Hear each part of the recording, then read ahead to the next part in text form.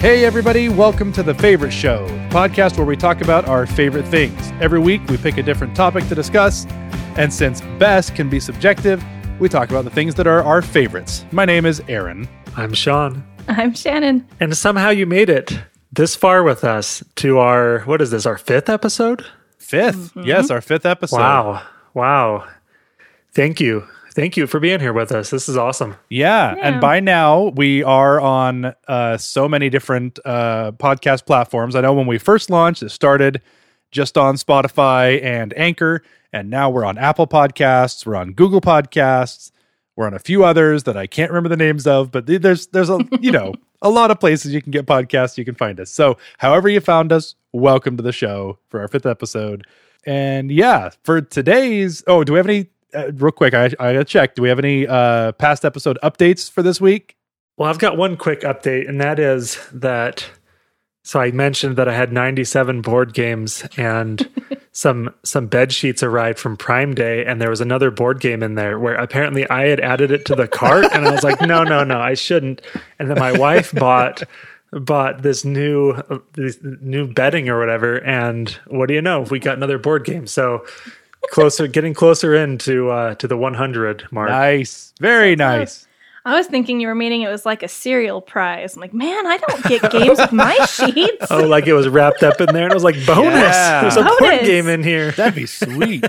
That would be pretty amazing. You know, actually, in that case, I do have one other update for people listening. We actually were all together in the same city for like a week or so for like a mini family reunion. And just with everything being so busy and so crazy, we didn't record while we were in person. So we're still back to our remote recording. Yep. Yeah. But while we were there, I was at Sean's house and there was a big old bag of Waffle Crisp. And it was a joy. I loved it. It was so nice to have it again because I've been checking at the Walmart here in Burbank and they still don't have it. So I'm going to keep checking. But yeah, that was a very pleasant surprise. In addition to, being happy to see my siblings again since, for the first time in 2 years that or was something. the highlight. Waffle Crisp was a highlight of that trip. Anyway, that's my update. That's all I got. Oh, good.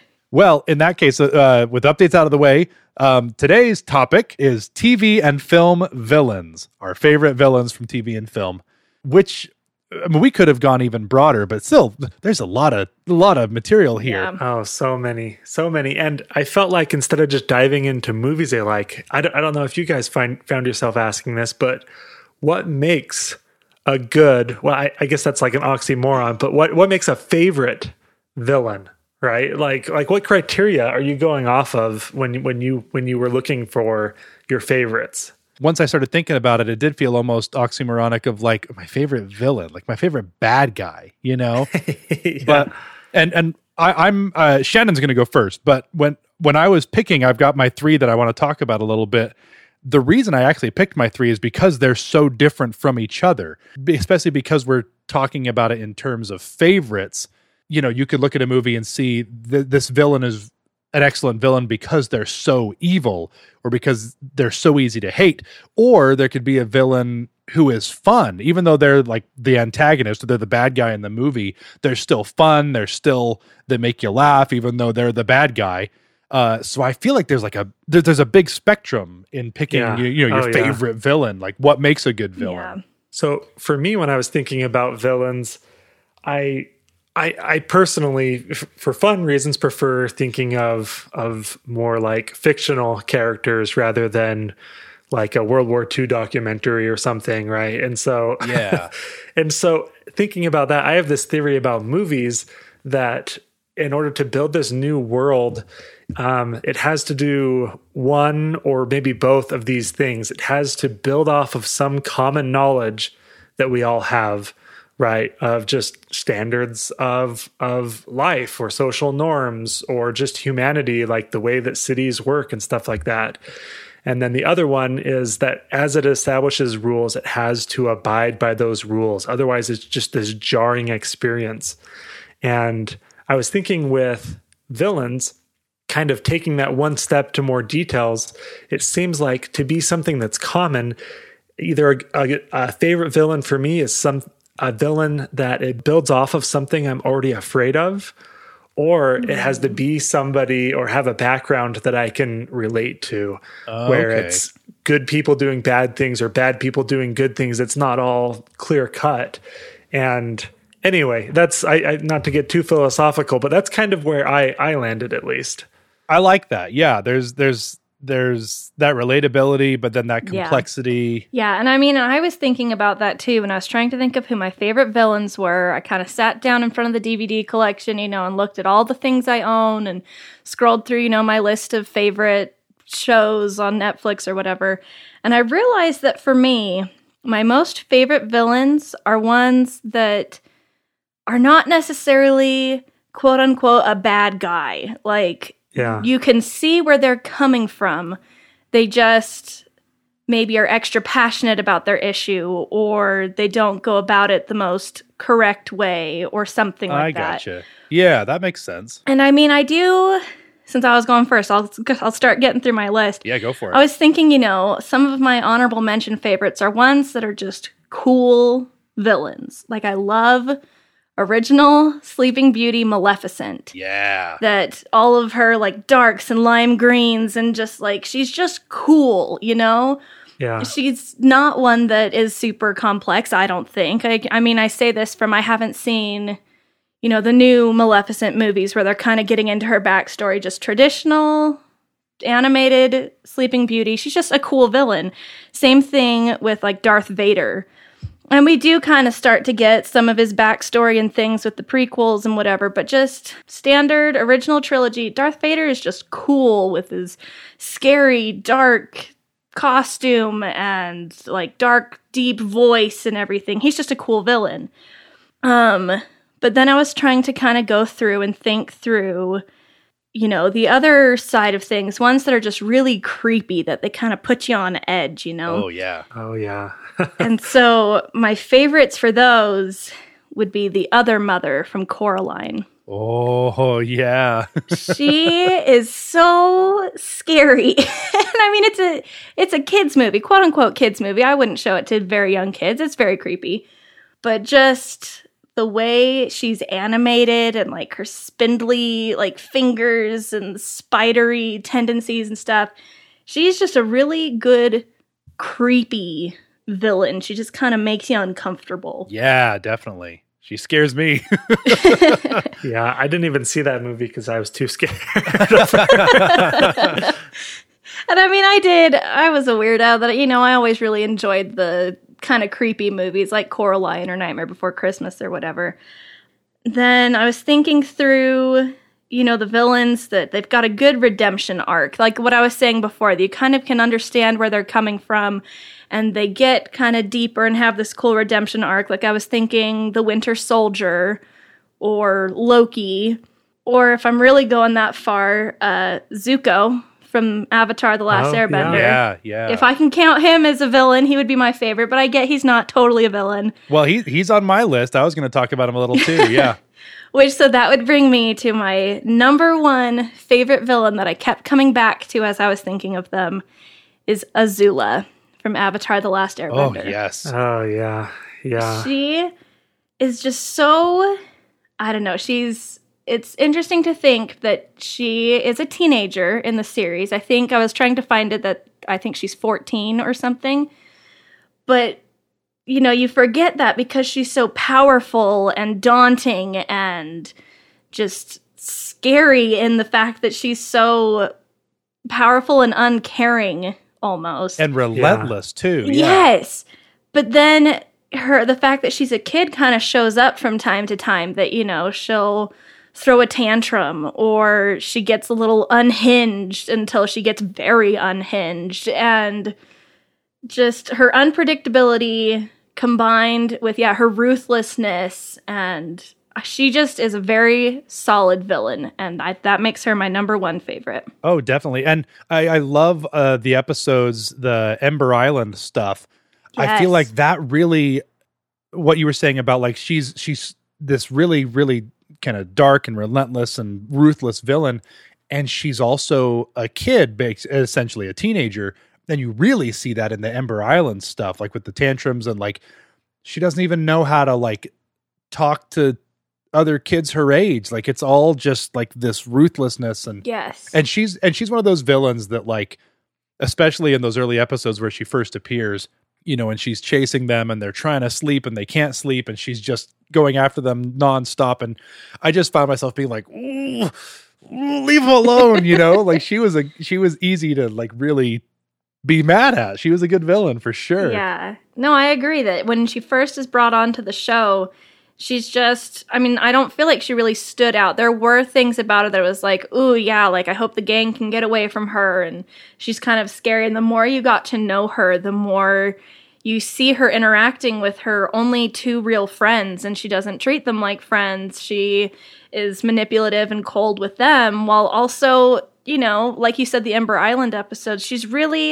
showing what she thinks is love, because she's never really received real love. And just the way that we learn more about her in such a limited amount of time, like we really only had 2 seasons with her. It's a short show anyway. There's only 3 seasons altogether. Yeah. But the fact that it does kind of turn her into not just a faceless kind of bad guy that, oh, yep, there's the person who's shooting fire at them again. Hope they can get away. Like, yeah. Well, and it's been a while since I've seen it, but it seems to just build and build where it's like, oh, no, she wouldn't. No, she did. Wow. Like, yeah, she's just ruthless and unpredictable. So I can definitely see where you're coming from with her. Yeah, for sure. Yeah, it was interesting trying to think through favorites. My list, is very long. I just talked about, I don't know, like 6 villains very quickly. But I found that was the case for me, is for the majority of villains, I liked ones that you could really think about. Like, I was thinking through, because Star Wars is one of my favorite things, and I was trying to think through all of the different villains that you see in Star Wars. And there were only a few that really stood out to me, because there's so many, and this isn't just Star Wars, this is, so many like Marvel and whatever, that there were so many that, it's the bad guy, it's the person that the good guys have to win against, and that was kind of it. Yeah. So, well, there's such there's just such that spectrum of villains. Sean, I don't know if you mind, I'd go next real quick, because I shared a few on the same list with Shannon, if that's okay, Sean. Yeah, go right ahead. So the 3 villains that I picked, like I said, I picked them for different reasons. One of them was Darth Vader, and I want to talk about Zuko as well, because I feel like they're a really good villain that are complex. I like a villain, like you were saying, that has a complexity to him.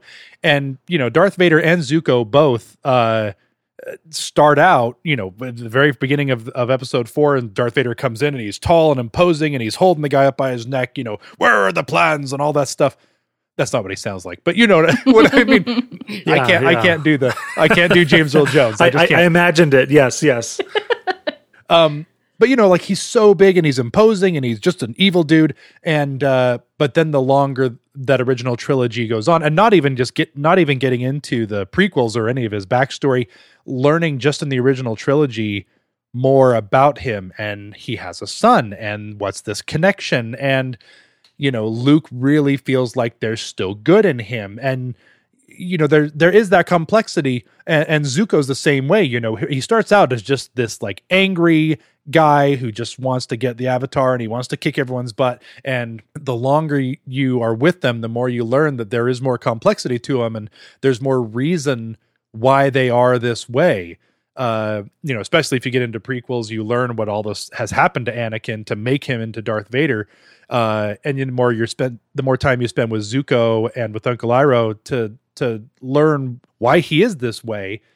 And then both of them have a really good redemption in the end. I think in the end of the original Star Wars trilogy, Vader has his redemption, and the ultimate bad guy is the Emperor. And likewise with Zuko, he gets his redemption. He comes back and he's not the ultimate villain in the end, even though he basically is for the first season of The Last Airbender. So I like a good story arc. I like that complexity. So I thought that's why those guys were really good villains. Yeah. Well, and if I can even just say again with Zuko, something I was thinking about with Azula and Zuko is how much their stories kind of flipped. in the fact that you were saying in the beginning, Zuko is a hothead and he just, I gotta get the Avatar, my honor, and whatever. Yeah. And then when we first meet Azula, she's so calm and collected and conniving. But then, this is a spoiler alert, if you want to pause it, skip ahead 15 seconds. We should have started the episode with spoiler alerts. There's plenty of them. But then when we get a final battle with Azula and Zuko, Zuko is calm and very on top of his firebending, and Azula is hot-headed and emotional. And yeah, she comes unhinged in the end. Yeah. Oh yeah. Yeah. No, that's a very good point. So that's why I picked those guys. One of my other picks for my favorite villain was because they're just evil. Like, they're just bad. And I feel like sometimes in a movie it is nice, I shouldn't say nice. Sometimes in a movie it's good to have a villain who's just plain evil, to have kind of that ultimate thing for people to fight against. And the one that I wanted to talk about for this is Judge Claude Frollo from The Hunchback of Notre Dame. That guy, I just think he is one of the worst pieces of work in as far as a movie villain goes, which is funny because it's a Disney movie. Yes. But I actually did some looking up. Apparently, so obviously it's based on the book, but one of the producers of The Hunchback of Notre Dame said that they based a lot of Frollo's character, in addition to being on the book, he was based on the portrayal of Amon Gott, who is from Schindler's List. And if you've seen Schindler's List, Amon Gott is the commandant of the camp, who is just ruthless and evil. And, he wants the, I forget her name. I should have looked it up, but one of the Jewish girls that he took that was like a maid, and he's like got feelings for her, and like, he's a bad dude. And so the fact that this Disney villain is based on the portrayal of a real Nazi war criminal gives you a little insight to how he is. But I just think all throughout the whole movie there are no redeeming qualities to Frollo. He starts the movie off by killing Quasimodo's mom, and then when he gets called out by the Archduke or whatever, or the I think it's an Archduke. Anyway, when he gets called out by it and he has that one moment of fear that like he's going to be in trouble, then he takes him and he names him Quasimodo, which means like half formed or something. So he's already a butthead just in naming the kid. Wow. I don't think I realized that. Oh, it just goes on and on the whole movie. And then there's the whole thing where he's like really bewitched by Esmeralda, not literally, like he's just lusting after her. She's beautiful and she dances, and he feels like she's just buried her gypsy witchcraft inside of him, and he blames her for his own lust, and in the end is like, submit to me or burn at the stake.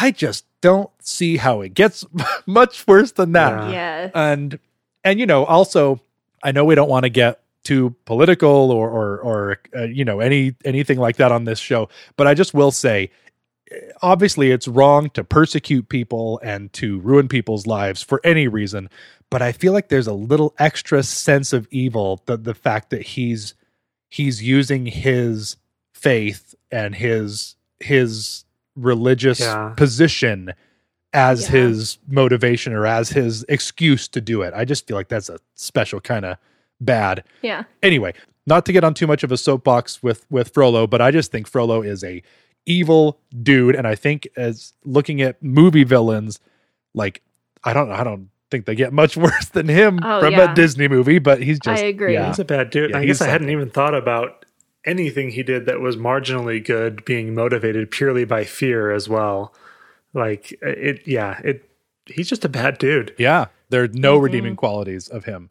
And on a complete opposite spectrum, I think probably my very favorite movie villains are Yzma and Kronk from The Emperor's New Groove. And they're the complete opposite because they are so hilarious and just, they are a riot.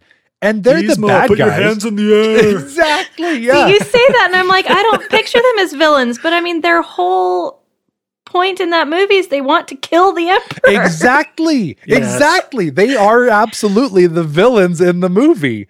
But I mean, The Emperor's New Groove is one of my favorite movies ever anyway, because it's so hilarious. And I feel like I sometimes don't like when people are like, oh, they're overrated or underrated, but I genuinely think The Emperor's New Groove is an underrated Disney film. It's so funny and it's so good. So funny. But yeah, you hit it right on the head. Yzma, the whole point from the beginning is she's trying to murder Kuzco to take over the throne and stuff. And it backfires, but it's all hilarious. And they're just so funny. And the portrayals of them, I mean, Yzma was voiced by the late Eartha Kitt, and it was just like the most perfect like voice for her. And then Patrick Warburton as Kronk, and he's just so dumb. And like the chemistry they have together of butting heads, and like they definitely are some of my favorite villains because they're just so funny. And pull the lever, wrong lever. What a quotable movie that is. Yeah, too. Everything they say. Kronk hit him on the head. Can't even let it go. Not even on your birthday. You do a really good Kronk. That's a lot better than mine. Thank you. The poison designed to kill Kuzco. Kuzco's poison. That poison? Yes, that poison. They are hilarious. And I think that is part of why they're my favorite villains, is they're definitely the bad guys, but they're just hilarious. And you end up enjoying them so much and loving them so much. You're not rooting for them. They're the bad guys, but they just are so much fun. But those were my main three. There were a lot of honorable mentions. I was thinking the T-1000 from Terminator 2, how that guy is just like cold and unfeeling and relentless and like but personified. But personified, right? Yeah. Like that's what makes it so interesting, is it's in a human form that has these human behaviors that just are unhuman. Yeah, right? No matter how many times they blow him up or shoot him or crash him and stuff, he just like reforms and keeps coming. It's like a nightmare. You've had those dreams where like you just can't get away from someone. Like that's the T-1000. He's crazy.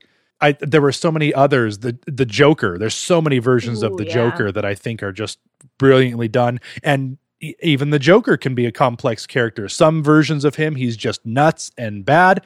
And other versions, in different movies and stuff, you kind of see like he's this tormented soul, and why has he turned into how he is? So the Joker's super interesting. Bill Cipher from Gravity Falls was one that I thought was really interesting. He was he was just a bad dude, but like the way he was doing stuff in the show was so cool. Lucas from The Wizard. That guy, that kid. Oh, that's great. And I also thought it would be funny if we assigned some villains to movies that don't really have villains, like the Vacuum of Space in Apollo 13 is probably the villain in that movie. Or P. Sherman from Finding Nemo. I don't know. I don't know who the villain is in that movie. The Barracuda. The Barracuda at the very beginning. That's the villain. Yeah, that guy. I was even thinking recent movies like Soul. I was like, is it the construction guy that left the manhole cover off? Or is it the person, the gatekeeper on the other side? I don't know. Who's the bad guy in this movie? Yeah. And it's and I actually, Shannon, I thought you were going to talk about this, but I do also think it's interesting when movies don't necessarily have a clear-cut villain. Like one of my favorite movies ever is Princess Mononoke, and it's such an interesting film because Ashitaka is the only person in that movie who's not also a villain. Like sort of, when you think about it, like that's interesting. Yeah, the Iron Town and the forest spirits are like against each other. And you can kind of see both sides. Like, well, these people are doing this thing that's wrong, but they're doing it for this reason. And like Lady Eboshi is trying to kill the forest, but she's also saving these lepers. And, it's such an interesting, complex thing that if you try and look at it of like, who is the villain? I guess maybe Jigo. Am I saying that right? Yeah, even but then, even though, him. I did think about this, that even with him, he's just, if anything, he's painting a picture of human greed. He's just in it for a paycheck. He just wants to get by. He says that several times in the film. Yeah, he's just trying to get paid. He's just a simple monk doing his whatever. He's greedy, but movies like that I think are so interesting where the lines are blurred and it's hard to pick out like, well, I hate this person, they're the bad guy, because, well, maybe not. Yeah. So anyway. I was thinking that even with Black Panther, Killmonger was another one for me. Oh, he was an honorable mention. That, I mean, yes, he is the villain of the film. He's a villain in comic books, whatever. But if you really think about where he's coming from, why is he any more in the wrong than the country of Wakanda is. And it's really interesting to think about, and I love that. The villains that make you think of, well, no, okay, they've got a good point, Yeah. Yeah. And it's funny how when there are movies with clear-cut villains, they can be so opposite, like Frollo, nope, that guy is wrong. He's bad. But also Yzma, like, nope, Yzma, you should not murder people to take their power. That's bad. But they're totally opposite people. So, but yeah, no, it's just a complex thing. It's funny to actually kind of dissect some of these films and TV shows and see where things fall. Well, that leads perfectly into my first favorite, Nice. Which is actually Magneto from the X-Men TV series. Oh yeah, Yeah. Anyway, one of the best theme songs ever. I still remember it. I won't sing anymore though. I know it's a favorite show, but that's one of the best. We can put best on that one. It's so it's interesting. I actually I knew his background a little bit, and that's why I went to him, where he firmly believes he is a good guy. He just has his approach. And it's interesting because you see him and Professor X and their different approaches, and they're actually friends. And sometimes they go head to head against one another, and sometimes they actually team up. And as I read some about it, they actually, when they first appeared in comics, was in the early 60s. And actually in reading through the background, what shapes them, the description of what shapes them is based on the Holocaust. And what it was equated to was not even to get into the details of something so horrendous as the Holocaust, but the Holocaust is equated with pure evil. What would you do in the face of pure, unadulterated evil? Just the worst imaginable. And the outcome of that becomes Professor X. There has to be a better way. At later times, Professor X was even compared to Martin Luther King Jr. and his approach during the human rights movement, and Magneto, who again, if you're looking at somebody in the face of something pure evil like the Holocaust, and it actually with Magneto, it actually is written into his story that before his powers manifest, that he actually went to Auschwitz, and just thinking about this horrendous, and I don't mean to make light of it, obviously, with this being a comic or a cartoon. Oh, sure, yeah. But just this idea of the background of pure evil, then taking a forceful act to where Magneto wants to make sure that this minority of mutants is never subject to anything that he sees as pure evil. And all of a sudden, even though it's a very extreme example, you can definitely see where he's coming from and where he firmly believes he is the good guy doing the right thing in the best interest of the other mutants. Yeah. Yeah, that's really interesting. I knew some of that backstory, but you can totally see both sides. You can see both perspectives. And I don't know. I mean, part of this might be a little bit of nostalgia too, because I thought, I had this scale that I used to use with the X-Men, where in order to find out how cool one of the X-Men actually was, you had to combine their the coolness of their ability and the power of it. And it was a combination of those two, right? So you had Wolverine that was like super, super cool, but against an army, he's just a guy.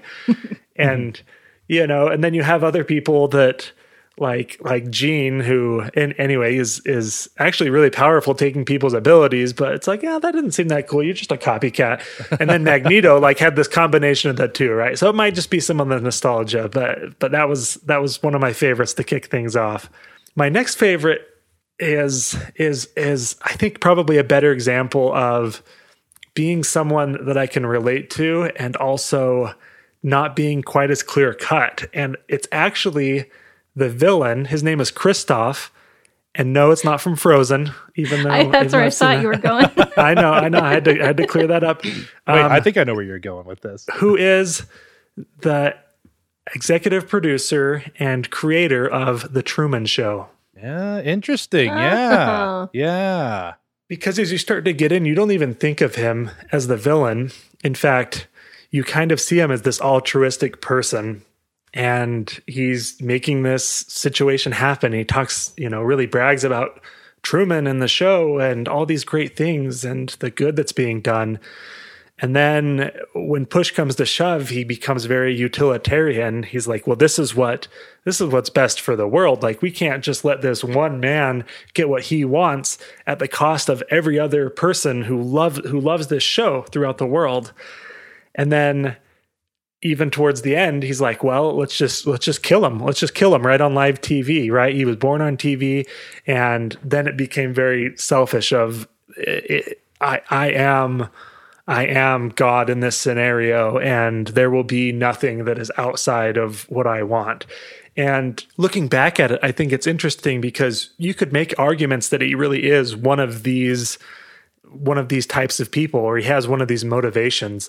In fact, you may even argue that he has other types of motivation. And you don't really even think of him as the villain. You think of the obstacle being Truman's world, of the actual walls, of the actors, of this entire system. But in the end, Christof is the orchestrator of that system. That's interesting. I had never thought of it that way. I love The Truman Show. It's such a great movie, and I had never thought of it that way, but it really makes sense now that you kind of lay it out that way. Yeah, that's it. I'm going to have to watch that movie again from this different perspective, because that really does make sense. In fact, I was hoping to watch it before this and didn't have the chance. So hopefully maybe there'll be an update on another week if I come back and say, no, he's definitely this, or or maybe there's even more to him, right? But yeah, you just don't, it almost catches you off guard, and he just seems like the voice of this larger system. But I think he's that orchestrator, who really is the villain behind the scenes there. Yeah, that's a good point.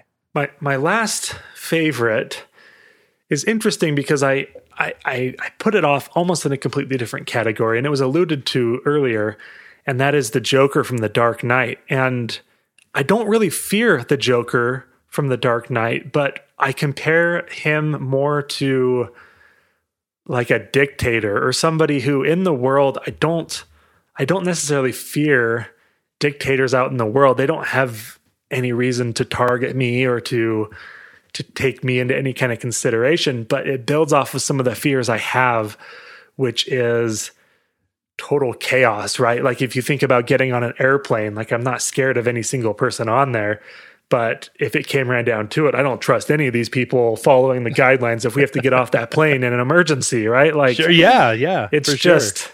And nothing against any of those people. Like, they probably feel the same way towards me. They're like, well, I'm not going to, I'm out of here. I'm getting off of this thing. I don't care about you. Like, yeah. I don't know. I've never been in that situation. But what's interesting is the Joker ends up being the orchestrator of bringing out people's subconscious biases, of doing things that just create these chaotic situations.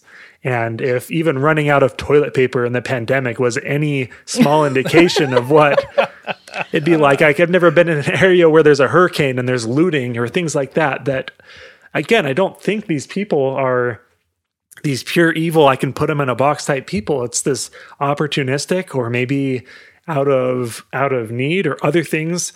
And those type of situations make me nervous. It builds off of a fear that I have of just all these nice boxes and rules and things that we have in our world just being able to be dissolved what seems like fairly easily. Yeah, definitely. And when I was thinking of, the Joker as one of the more interesting villains, Heath Ledger, the Dark Knight, that is, I think, my favorite portrayal of the Joker, because there's so many different ones. Mark Hamill, was more of like a really maniacal evil portrayal, and Joaquin Phoenix was the more, very tortured backstory thing. But yeah, the Heath Ledger Joker, that really was such an interesting perspective to go with and on that movie. And that's one thing I really like about that movie, is it really does, like, I mean, all these tests that he puts everybody through, the whole thing where he's like, if this man isn't dead within the hour, I'll blow up a hospital. And like, what does society do with that? Yeah. And, or the two barges where it's like, if you blow up the other one, then you can live. But if nobody blows up each other, then you both go. And all of these things where it's like, it does kind of make you think like, oh geez, in society, like, how quickly could things fall apart? And it's a little scary to really jump into that. But yeah, that's definitely that's one of my favorite portrayals of the Joker. I think that's such an excellent villain. Yeah, I agree. Movie. And outside of that, I just have a couple honorable mentions just because they're pretty different. I actually was thinking about Predator from Predator because it's a very clear villain trying to kill people, but also has honor. This idea of like they're on a hunt, but they're not actually after children and defenseless people of any kind. Yeah. And then another one, spoiler alert, Norman Bates from Psycho, right? Where it's just this whole twist, right? Of anyway, I mean, you guys know the story, but I just think very unique villains. And I think that when you think of Psycho as a classic, it's because of Norman Bates. It's not, there's other aspects to it, but there is no Psycho if there is no Norman Bates, if there is no villain in there that is so unique, right? Yeah. Oh yeah, for sure. definitely. So it's so unique and just one of these super iconic characters from all of, film. And yeah, just it's such a twist. I still remember the first time watching that movie and not knowing all the details behind it, finding out on those big reveals and just being like, what? Yeah, what? It's more like a double take. I was like, wait, did I miss something? No, huh? Yeah, just. Yeah. Well, those movies are so well done. I truly hate horror movies, but I can really appreciate a good thriller, especially these classics. When I was thinking of villains, like Psycho, what a good villain that creeps you out and all of that. And it's not so over the top in how scary it is, even though, it's a scary movie, really. I was thinking the same thing with like Rear Window or Wait Until Dark. Those are two very scary bad guys, but at the same time, I mean, it's just scary in the fact that it kind of makes your skin crawl and it's creepy. And definitely. Boy, we could go on for forever. I think there's so many interesting villains. There's so many different complexities behind them to make them. Sean, you touched on, with Magneto, where he feels like he's doing the right thing. Like he doesn't see himself as the villain. That leads to a whole other thing too. Like I finally, I know I was very late to the party, but I finally watched all the Marvel movies. I was way behind. But Thanos, was an interesting character to me because he thinks he's doing what needs to be done. I don't think he sees himself as the villain, at least for not for most of the movies. We could go on and on and on. I've got so many I could talk about, but we want to know what you think, listening at home or in your car or wherever you listen to this show. We'd love to hear about your favorite villains. Send us an email at thefavoriteshow@gmail.com. We want to hear what you like. And there's so many shows and so many movies that we haven't seen. And I know some people's favorite villains are probably from things that I've never even heard of. So please let us know. We'd love to, follow up and talk about these in future episodes. And while you're at it, make sure and subscribe so you don't miss any future episodes. We'd love a 5-star rating. That helps us to kind of rise to the top of the searches as people are looking for our podcast. It helps us to be found a little easier. And we only want 5 stars. That's it. You are not going to be one of our favorite villains if you give us anything fewer than 5. So don't even think about it. Don't go there. It's a bad idea. 5 stars only. And I think that does it for this episode. Thanks for joining me, guys. This was really awesome. I'm glad we could do it. And we will be back next week with another episode of a to be determined topic. Maybe we'll start planning these out a little further ahead, but for now, we're just going to pick them as we go. So until next time, my name is Aaron. I'm Sean. And I'm Shannon. And this has been The Favorite Show. Thanks for listening. See you guys. Thanks. See you next week. Cue the music. There it is. I was waiting for it.